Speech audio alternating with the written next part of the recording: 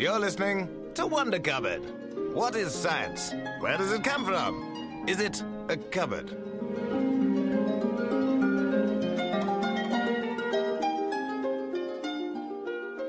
Hello and welcome to yet another edition of Wonder Cupboard. My name's Ian Bridgman. My name is Elena Falco. And here we are. What are we going to be talking about today, Elena? We're going to be talking about lab coats. Lab coats. Which actually should probably be called white coats because they're not just worn in a lab. They're worn by medical doctors and obviously actors in toothpaste commercials. Yeah. Yeah. Also some field workers. Okay. But we'll get to that towards the end. Uh-huh. This is a teaser. A bit of a tease. Yeah. Have you ever worn a lab coat yourself? I have worn a modified lab coat. Okay. In what way was it modified? Was it modified to go out on the town? It was my dad's. Right. And in what way did he modify it? So, okay, my dad used to volunteer in hospitals with kids. Uh-huh. And he wore a lab coat, but he was like a clown. Okay. So it was a modified coat on which I had actually painted his clown name on the back. Right, okay. And so I helped him decorate it, and I tried it on as well. It was quite fun. What was his clown name? Pialletto. That's which nice. in Italian it's a reference to pialla is I don't know what it's called in English actually. It's a carpenter's tool, and that was a homage to his dad, my grandfather, who was a carpenter. There we go. And so I think it's quite nice, isn't it? That's excellent. How well did your dad's clowning routine go down? Did he light up the wards? I think so. He had like magic tricks that he tried on me before children, and I was amused. I have actually seen some of those magic tricks, and they are very amusing. They're very good. Some of them, yeah. Huh. Excellent. Well, yeah. So you have some experience with a lab coat. I feel like I must have worn a lab coat at some point, but mainly as a joke. Yeah. I feel like. Do you know what? I think the last time I wore a lab coat was probably from an escape room where we had to pretend to be like scientists trying to crack the code of the mad scientists' world domination plan or something. That's generally how the plot of escape rooms go, I find. It sounds like a lab coat would be necessary. Definitely. For that, like, cracking the code, all the spillages, all the code spillages, you need that, right? Yeah, definitely. Yeah. So I think that's probably my personal experience with a lab coat. Not a particularly profound experience. But today we're going to look more at what they mean and where they came from. Why? Tell me why, Eleanor. Ain't nothing but a garment. Tell me why. If you're going to sing that song, I'm going to keep pushing you for more lyrics because they ask "Tell me why" a lot. Ain't nothing but a piece of cotton. Tell me why. I never wanna hear you say I don't need a lab coat. I'm Great. sorry. Well, you've been listening to Wonder Cupboard. Thanks so much for listening. Sorry, and this is the last episode. This has gone really badly, really fast. A little bit. Okay. Okay, so they're quite symbolic pieces of clothing, right? As, that's why they use them in escape rooms and that kind of thing.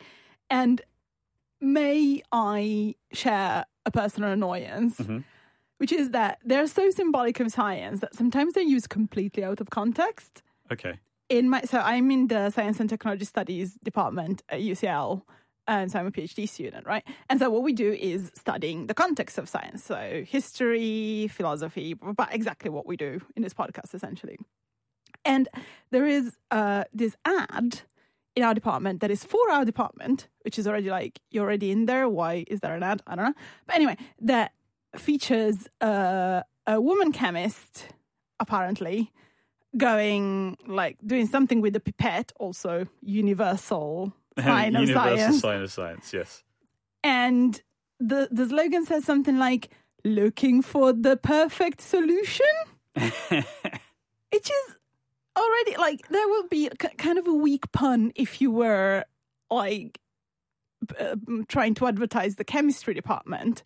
It has no relation to what we do there.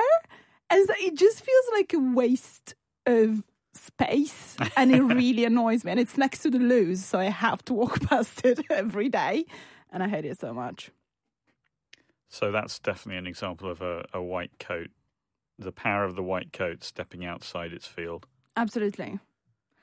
It's funny you should talk about pipetting being the universal sign of science. There is a Tumblr which I love called That's Not How You Pipette. I'll put the link in the references, which you can look up on wondercupboard.com. It's That's Not How You Pipette.tumblr.com. And it's basically a collection of GIFs of people in films and television shows using pipettes incorrectly, which I've actually learned quite a bit, because obviously I'm not a scientist. I don't really know. It turns out you use a pipette in a very specific way, but it's full of people using pipettes as syringes and for all sorts of things. So it's very amusing. I would go and check it out. It sounds wonderful. Once you've finished listening to this, which you do in your listening chair, alone, with full concentration and a blindfold on. I assume. I promise there will be content at some point. But first, a game.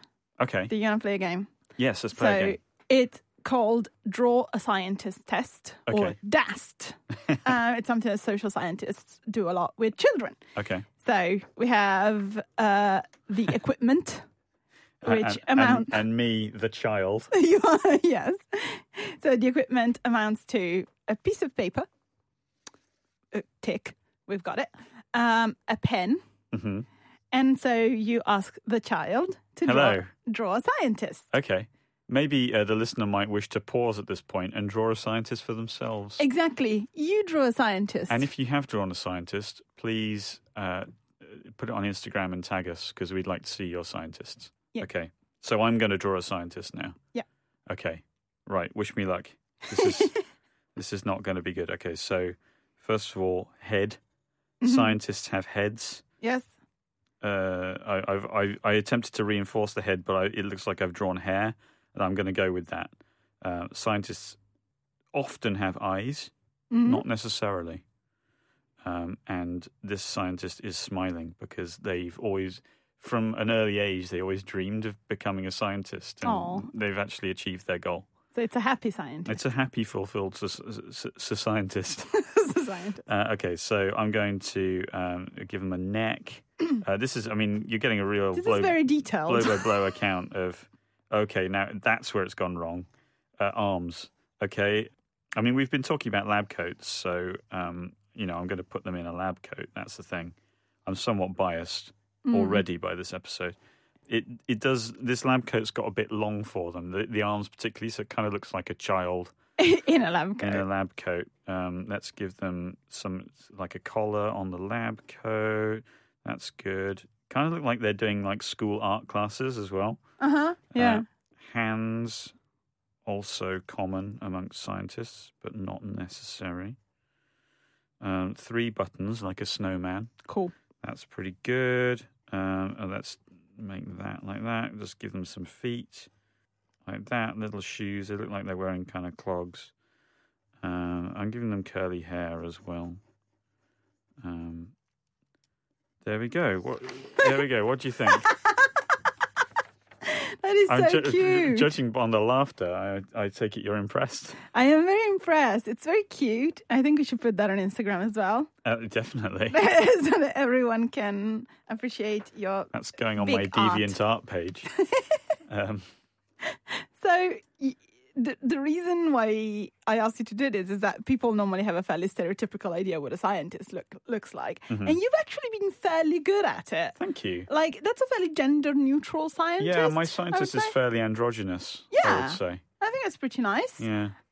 Curly hair. Also, not an extremely white, necessarily white scientist.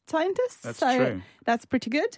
The feet are a little bit troubling. They look like they might be having an allergic reaction to a bee sting. I'm gonna say they're wearing those kind of things that you put over your shoes in clean rooms and stuff to avoid your shoes contaminating the environment. Lovely. That's my excuse for that. Yeah. People normally people normally draw scientists as male, Okay. with a beard Oh. for okay. reasons. Beards are Interesting. everywhere. Sometimes glasses. Uh-huh. So basically you. And sometimes they have some kind of piece of equipment like, the pipette or some kind of, bunser or something. And most of the time they're wearing a lab coat. Like the lab coat is one of those things that is so common in the dust test because of its incredible symbolic value, right? So actually we should have probably started with this. So I could go, I see it has a lab coat, but then you knew we were talking about this, so that's pointless. Anyway, so nowadays the lab coat, in a lot of situations where it's worn, doesn't have a practical purpose anymore. It used to, sort of, but the practical and the symbolic have always been intermingled. In fact, its symbolic value is sometimes valued more than the practical consequences of wearing a coat. Especially in hospitals, they are major carriers of bacteria, which can worsen the condition of patients. I've seen it described as a microbiological zoo, because that's what it is. But then people expect doctors to be wearing them. And, there are surveys about this. Older patients prefer their doctors to wear white coats, and most of them still do after being informed that there is a high risk of cross-contamination.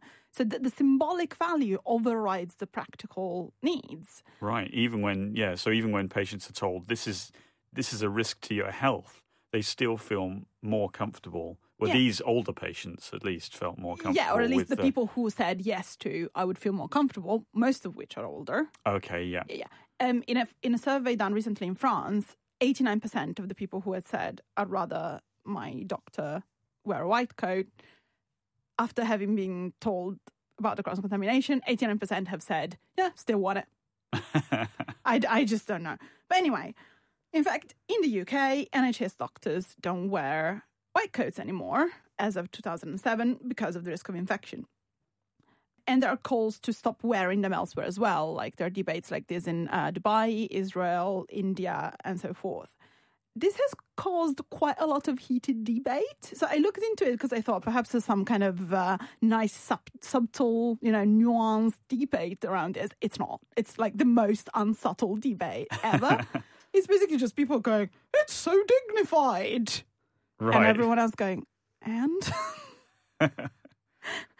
So, yeah, I found a great quote on a blog on the British Medical Journal, so very reputable source, written by a plastic surgeon who works in China. He's a British plastic surgeon who works in China. Rise up!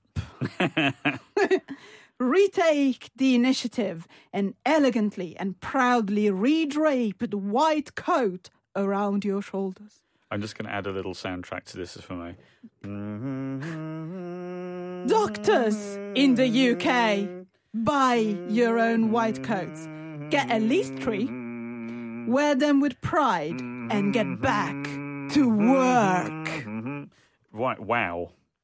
I know. A call to like lab coats. Yes. Yeah. Yeah.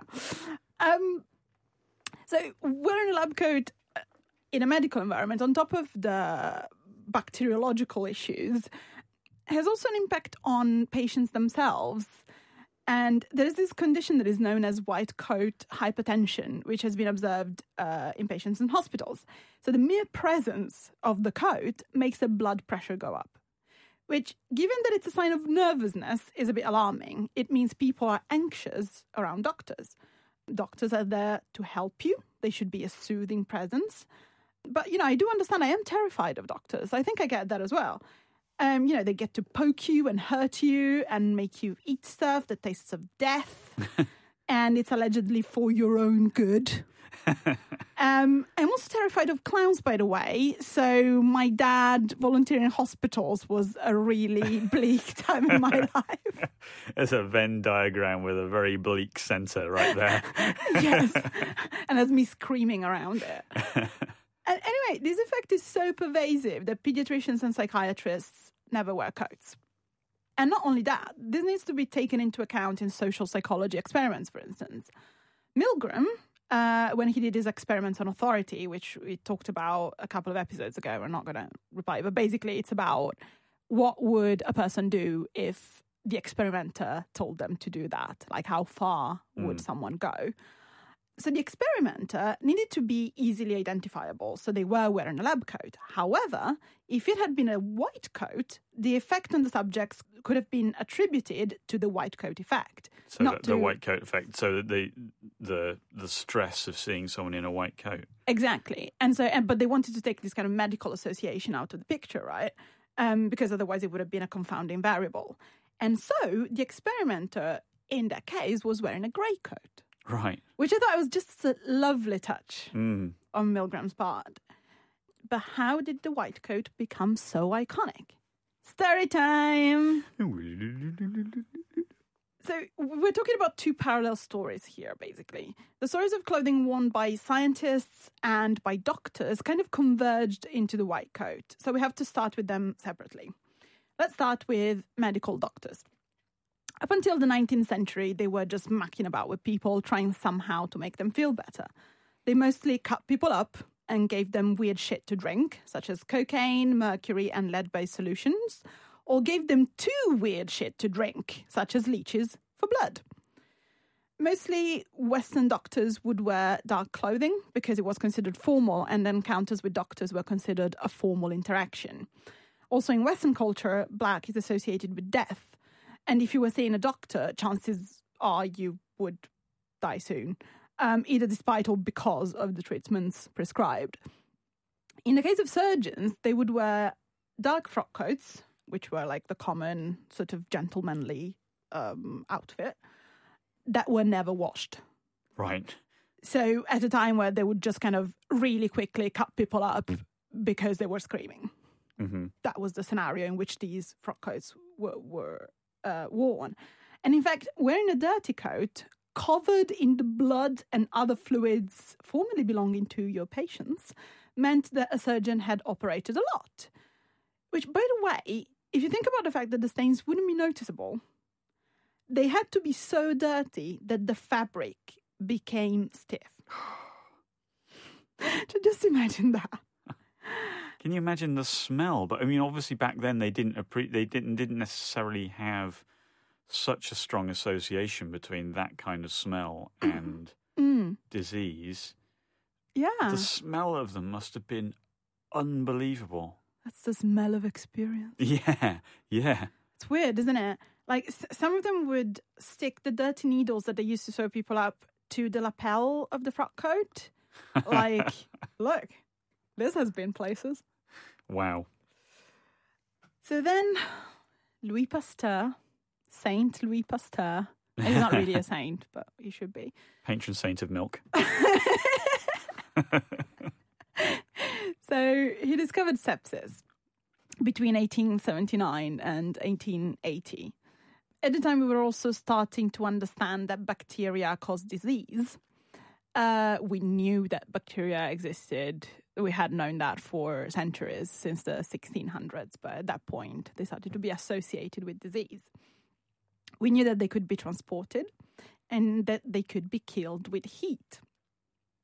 So those dapper black coats somewhat lost charm, and wearing white became fashionable. It was a good way to show you were wearing clean, so hygienic, clothing. White was also a symbol of purity.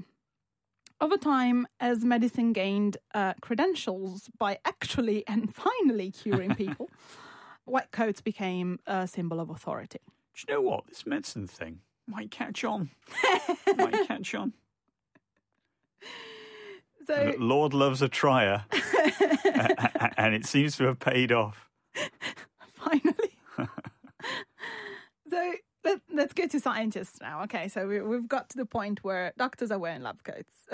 White coats. Let's go back to scientists and a bit back in time before the 1800s. So we're looking at around the 1600s, 1700s.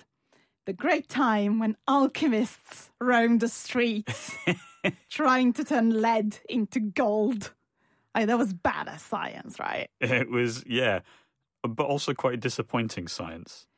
Yeah, but I admire their ambition, though, because it's like, we're mucking about with substances. Why should we try to turn, I don't know, rocks into water, like no one cares, right? There's water everywhere, there's rocks. Let's aim for the big ones, yeah? Well done. I love alchemists. Also, Newton was one, by the way. We'll do an episode about that at some point because Newton was mystical AF. So they were special people, right? And as such, they wore special clothing, a bit like a uniform. Something that would look very much like a dressing gown. Okay. Soon I shall turn lead into gold, but first I shall turn cloth into dressing gowns. This is kind of training. Yeah, they were basically just like dressing gowns with a cord around their waist, you know.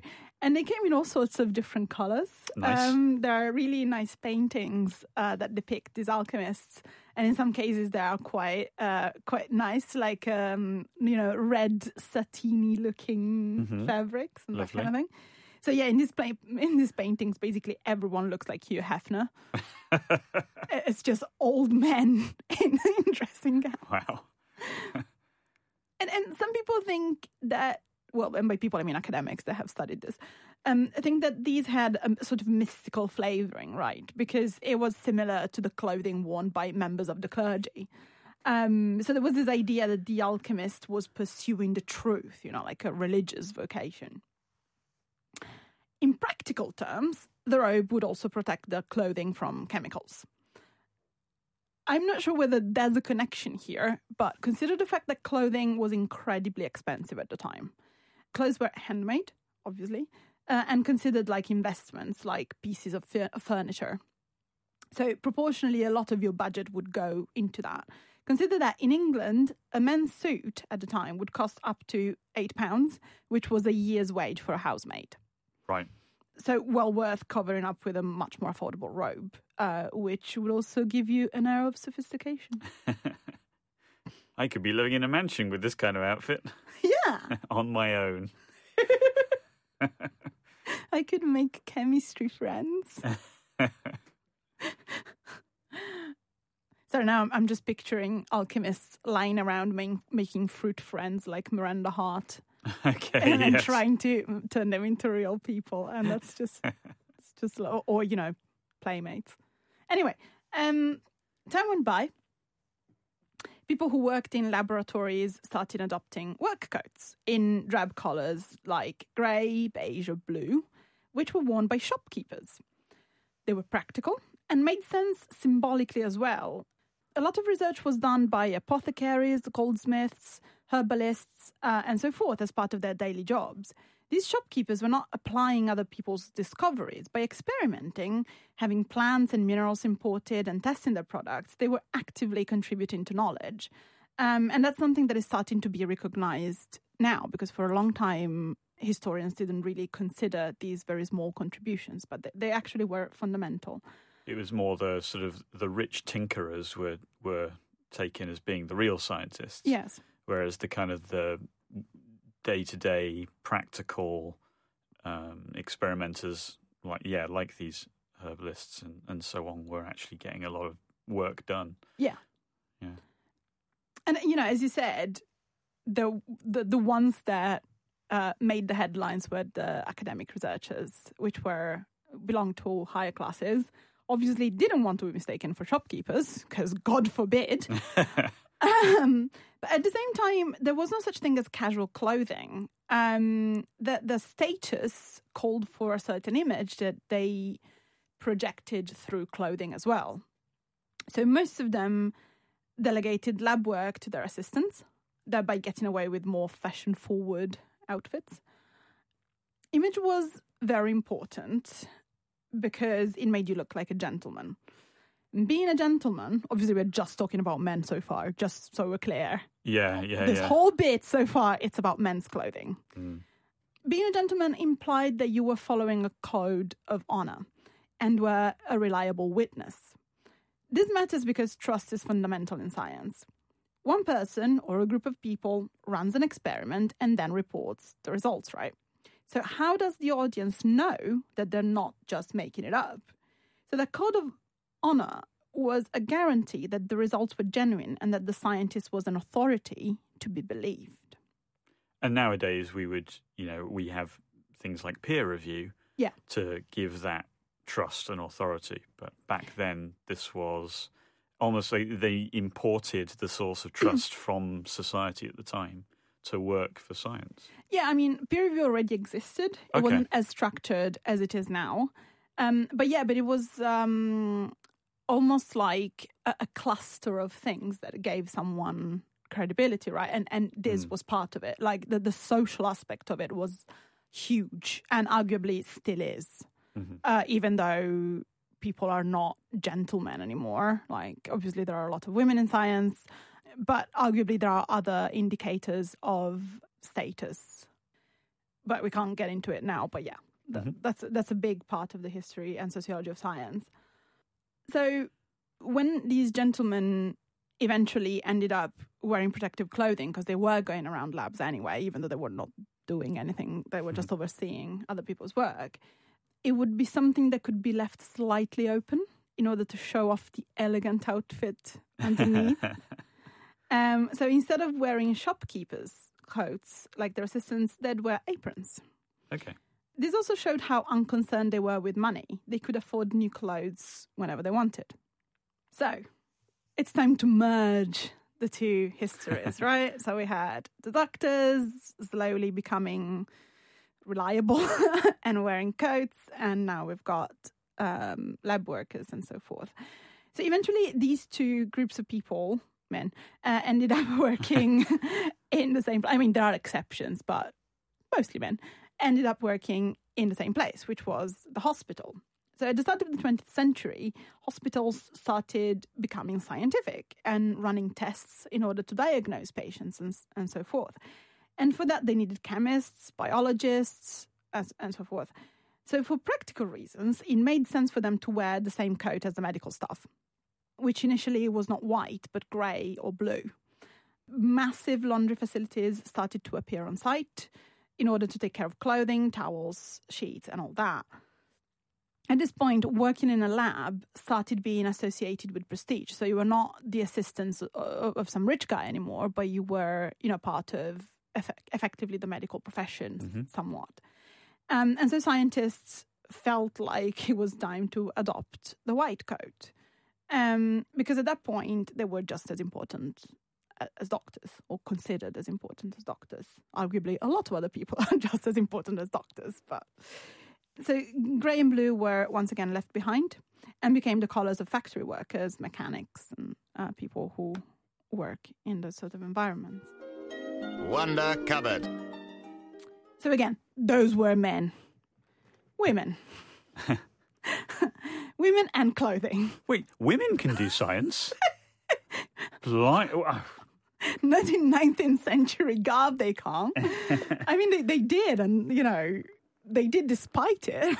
Thank God they did. Yeah, it was tough because, of course, the massive participation of women in science is a fairly recent development, and we still have a long way to go. And clothing was one of the main obstacles that they had to overcome if they wanted to do science. So in the 19th century, upper-class women, who were the only ones who could even think of getting close to doing science, because everyone else was completely beyond that idea, it was considered okay for them to indulge in a little bit of kind of naturalist work. And we talked before in our Sexy Plants episode about how women turned to botany as something that they were sort of allowed to do. Yeah. Until the botanists realised that botany was sexy. Yeah. But that's another episode. That's another episode. Go look it up. There are orgies. There aren't any orgies. I'm sorry. So they would go around and pick up specimens of plants and rocks, but they had to do it in their everyday clothing. Okay, so I've looked up on the Victoria and Albert Museum website what this would entail, right? So in the 1820s and 30s, dresses were worn over stiff corsets and several petticoats, which evolved into a petticoat over a steel cage that held it away from the body. Right. So you were going around in this massive, lampshade type thing Okay. Heavy lampshade. It's fucking Yeah, steel. yeah. Yeah. Outdoors, they would wear shawls instead of jackets, which if you have ever worn a shawl, you know just how much more cumbersome they are.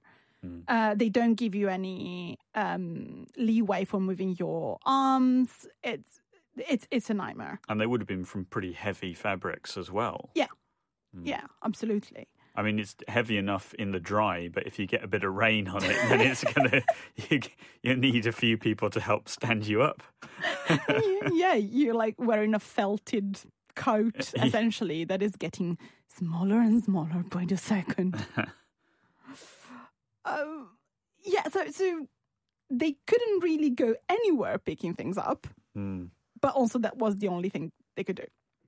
Could you just pick that? I'm sorry, I'm wearing this very large skirt. Would you mind just it's literally just there. I've tried to reach it, but it's just a little bit as.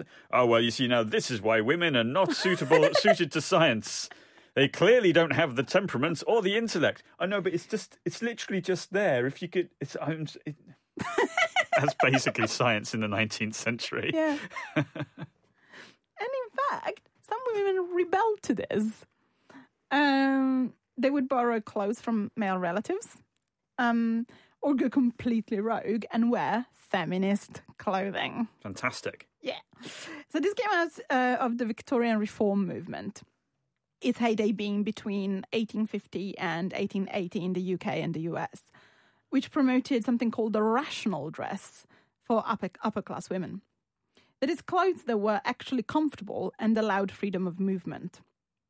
It was popularized by Amelia Jenks Bloomer, the editor of a feminist magazine, who took the streets of Seneca Falls, New York, with two other ladies wearing a knee-length dress over trousers. This was revolutionary at the time. Women wearing form dress were also known as bloomers. They must have looked seriously cool. I know, right? And scandalous. So for a long time, wearing trousers was still considered inappropriate, like until the middle of the 20th century, really. Those who worked in the natural sciences were restricted to studying specimens they could find in fairly accessible places. So they could commission men to go and pick up specimens, as in your scenario, but then they would lose contextual information where and how they were found, and so they couldn't do as much as men were able to do, right? So eventually, women finally started wearing trousers and lab coats, but unfortunately the struggle wasn't over. For a long time, lab coats were all the same shape and wouldn't accommodate the female figure. Now you can find all sorts of lovely cinched ones, but that's not the end of dress-related issues. This one story is quite interesting. A biologist from Japan called Haruko Obokata, when presenting her research to journalists, decided to wear, instead of a white coat, a cooking apron that had been given to her by her grandmother, which is kind of lovely. But the thing is, everyone seemed a bit too pleased with that choice because she looked unthreatening. So one of the interpretations of the reason why the reaction was so positive is that in Japan, women are generally expected to behave in meek and childlike ways. So wearing an apron was a good way to deflect the attention from her grown-up important work, right? So it was more like, I am first and foremost a woman, and then I also do science. So it was a way to kind of foreground that womanly identity so that she didn't look threatening to men. So almost that she wouldn't have been given a look in if she'd turned up dressed like the men, because they would have gone, threatening. Yeah. And this was a way of almost, she was attempting to soften her image so that she could get her science through. Yeah. That being said, I have looked up photos of women scientists in Japan, and they do wear lab coats. So it's not like everyone is wearing an apron. I just think this is quite an interesting story because of the way it was received and because it kind of unlocked an aspect of Japanese culture that you would think doesn't really have any space in a scientific environment, but really it does. And in fact, Japan is always very low in international gender equality rankings. Women tend to not work after they have married, which obviously could be a choice, but if everyone is doing it, probably not a choice. But anyway, it's like when cultural things are concerned, it's kind of a complicated issue, but it's just kind of quite interesting, right? Yeah. So in some ways, lab coats then have become a fashion in themselves. Like in the 90s, when minimalist clothing became fashionable at some point, a lot of clothing took inspiration from lab coats. So there are different kind of ways of reading these trends. Some think that it reflects a need for calm and safety. Okay. Even though they're terrifying. I feel like the Alchemist one was more calming. Yeah, I think so. Sounds quite cozy, right? My feeling. Yeah. A nice silk dressing gown. Yeah. Some fluffy slippers. Yeah. Fire. Cool. But anyway, that's someone's interpretation of this. Others go more extreme. I'm quoting from someone who did an analysis of this. And they thought that these garments were, quote, a combination of the minimal and the medical with a sort of creepy sadomasochistic edge to it. And it plays into our fears about technology and biotechnology. You're choosing to look as though you were the one who has the power of a life and death.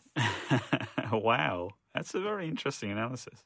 That sounds more like an armor, doesn't it? Like some kind of protection. I think it's people finally wishing to emulate those great style icons that exist within our culture. Bunsen and Beaker from the Muppets. Yeah, true. I think that's people... maybe not a conscious decision, but just seeping into people's consciousness. It's like, I want to improve myself. I reckon these two guys... These two fuzzy guys, one green, one orange, they're probably the kind of people that I want to model myself after. Yeah, I can see that. You're listening to Wonder Cupboard. Some scientists have been asked about why they wear a lab coat and what they think it means. And they have said that it has to do with setting them apart from other people. It's a bit like having a walking certificate of your degree, right? It's like this is to certify that X is a scientist with a capital S. Yeah, exactly. So it's like they don't have to prove themselves because the coat does that for them, right? Actually, recently there has been this story on the news, which I may link to because it's quite amusing and terrifying, of a guy who pretended to be some kind of scientist that has to do with the mind. Like, he was very unclear even about what he was pretending to be, but basically sort of like a psychologist, I suppose. And he published a lot of really controversial research about things like necrophilia and suicide and whatnot that got picked up everywhere.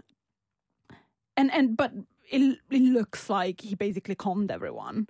And in most of the photos, he's wearing a lab coat and a stethoscope. Right. Which is like, you don't need a lab coat. Like, if you were an actual psychologist, you would not be wearing a lab coat and a stethoscope. So you can listen to the brain, of course. You pop that on, pop it on someone's head, and you can hear like, I fancy a sandwich. And all sorts of inner thoughts. That's how it works, right? Yeah, I forgot about that. I also pretended to shop for lab coats, which has, by the way, skewed my targeted ads. Now I see, like, people are trying to sell me lab coats left and right. I do not have a use for one, thank you very much.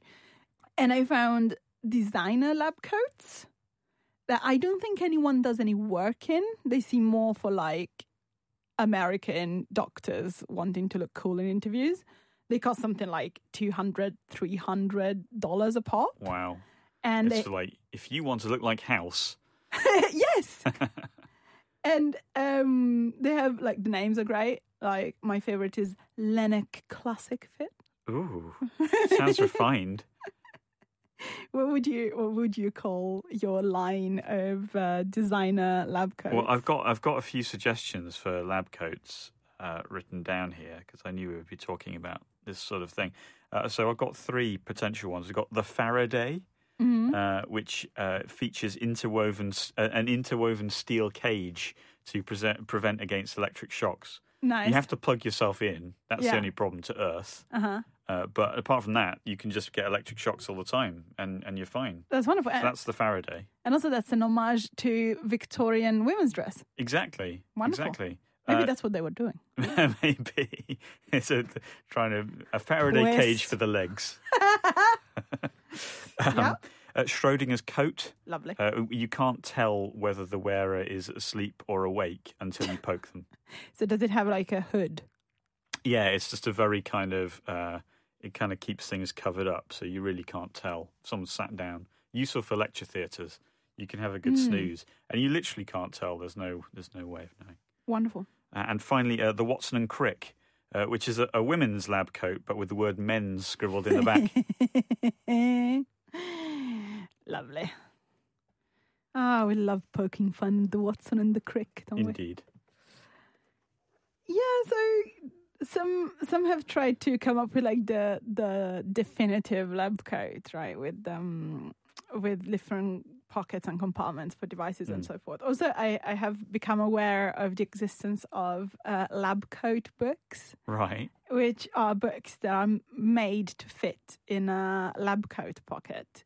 And they're normally reference books, like quick reference books. And I think it's just quite wonderful. Yeah, that's nice. Even though in some cases this becomes a misnomer because it has become somewhat synonymous with a quick reference book. But some of these are so thick that they would technically fit in your lab coat, but they would hinder your movement. You'd be walking slightly to the left the whole time. Exactly. It's still quite wonderful. So, to sum up, it doesn't look like lab coats are going anywhere. Mm-hmm. In places like actual labs, they're still useful to protect people from things like chemical and fire. Yeah. In fact, there are very strict regulations over how to wear them. So you have to wear them with their sleeves down, and they have to be all closed. So if you see someone just kind of striding around a corridor with their sleeves up and looking like the cool guy, that's not useful. Right. Like, people are supposed to wear them only in labs, not even in the spaces within the labs in that building. Okay, so next time you watch like some kind of science-based sitcom, think of this. Not in the canteen. So anyway, I would like to end this episode with the most absurd use of a lab coat I have come across. Okay. While doing research for it. So I was at the top, I mentioned that field workers wear lab coats somewhere, right? So this is a place near Cleveland in the United States where they grow rare ingredients for wanky chefs that work in restaurants where you pay £300 for a dinner. Mm-hmm. Well, dollars, whatever. However much £300 is in dollars. A lot of money. 300. Yeah. And they grow these rare ingredients, right? This is the description that I found. Things like Mexican tarragon, fine.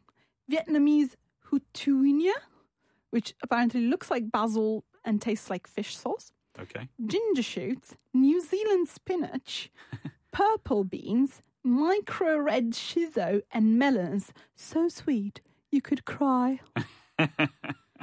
And so obviously this kind of place is an amazing place for chefs to go around and feel like they are, selecting these amazing ingredients firsthand and whatnot. And so there's a lot of spectacle that goes into it. And part of it is that field workers wear lab coats, which makes absolutely no sense. Also because I don't know how many of these things are kind of artificial plants and how many of them, there's that mixture of the lab coat kind of implies that they made them. Yeah. But did they? I don't know. Like, it's just theatre, isn't it? It's just so bizarre. It's farm theatre. And so I don't know what's going on there.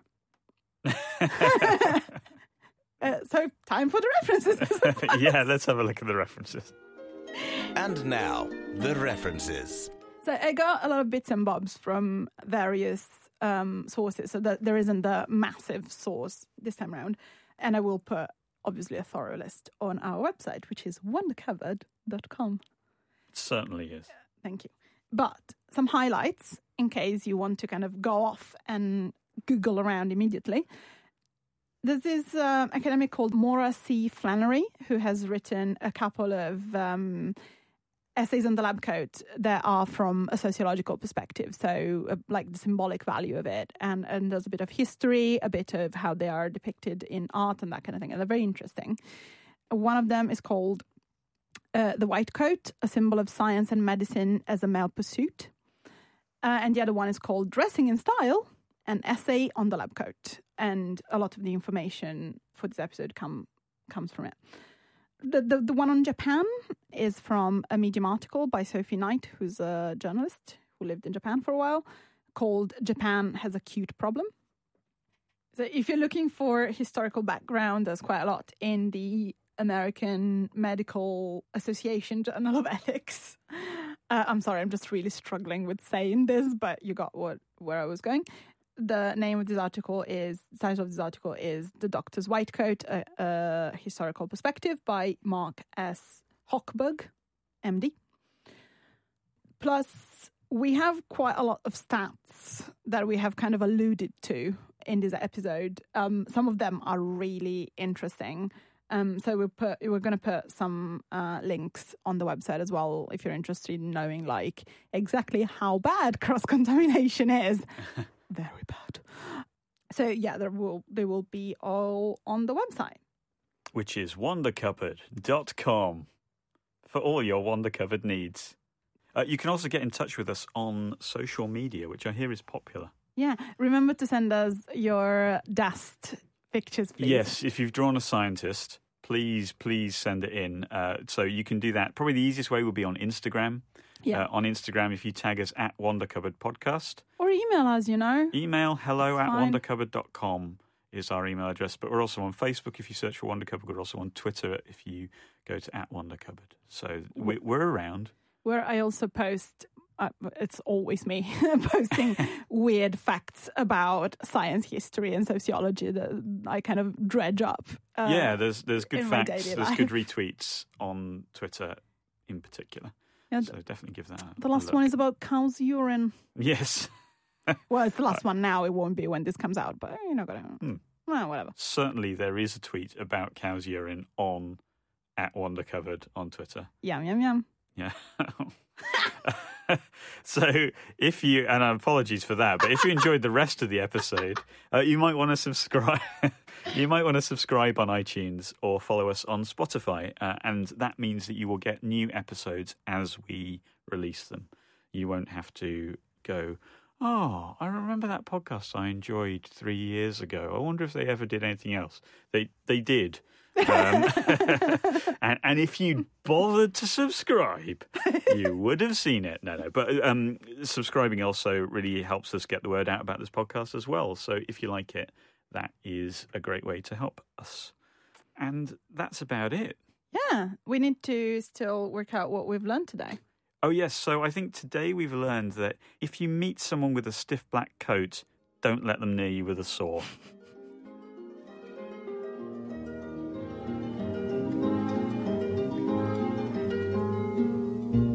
Wonder Cupboard.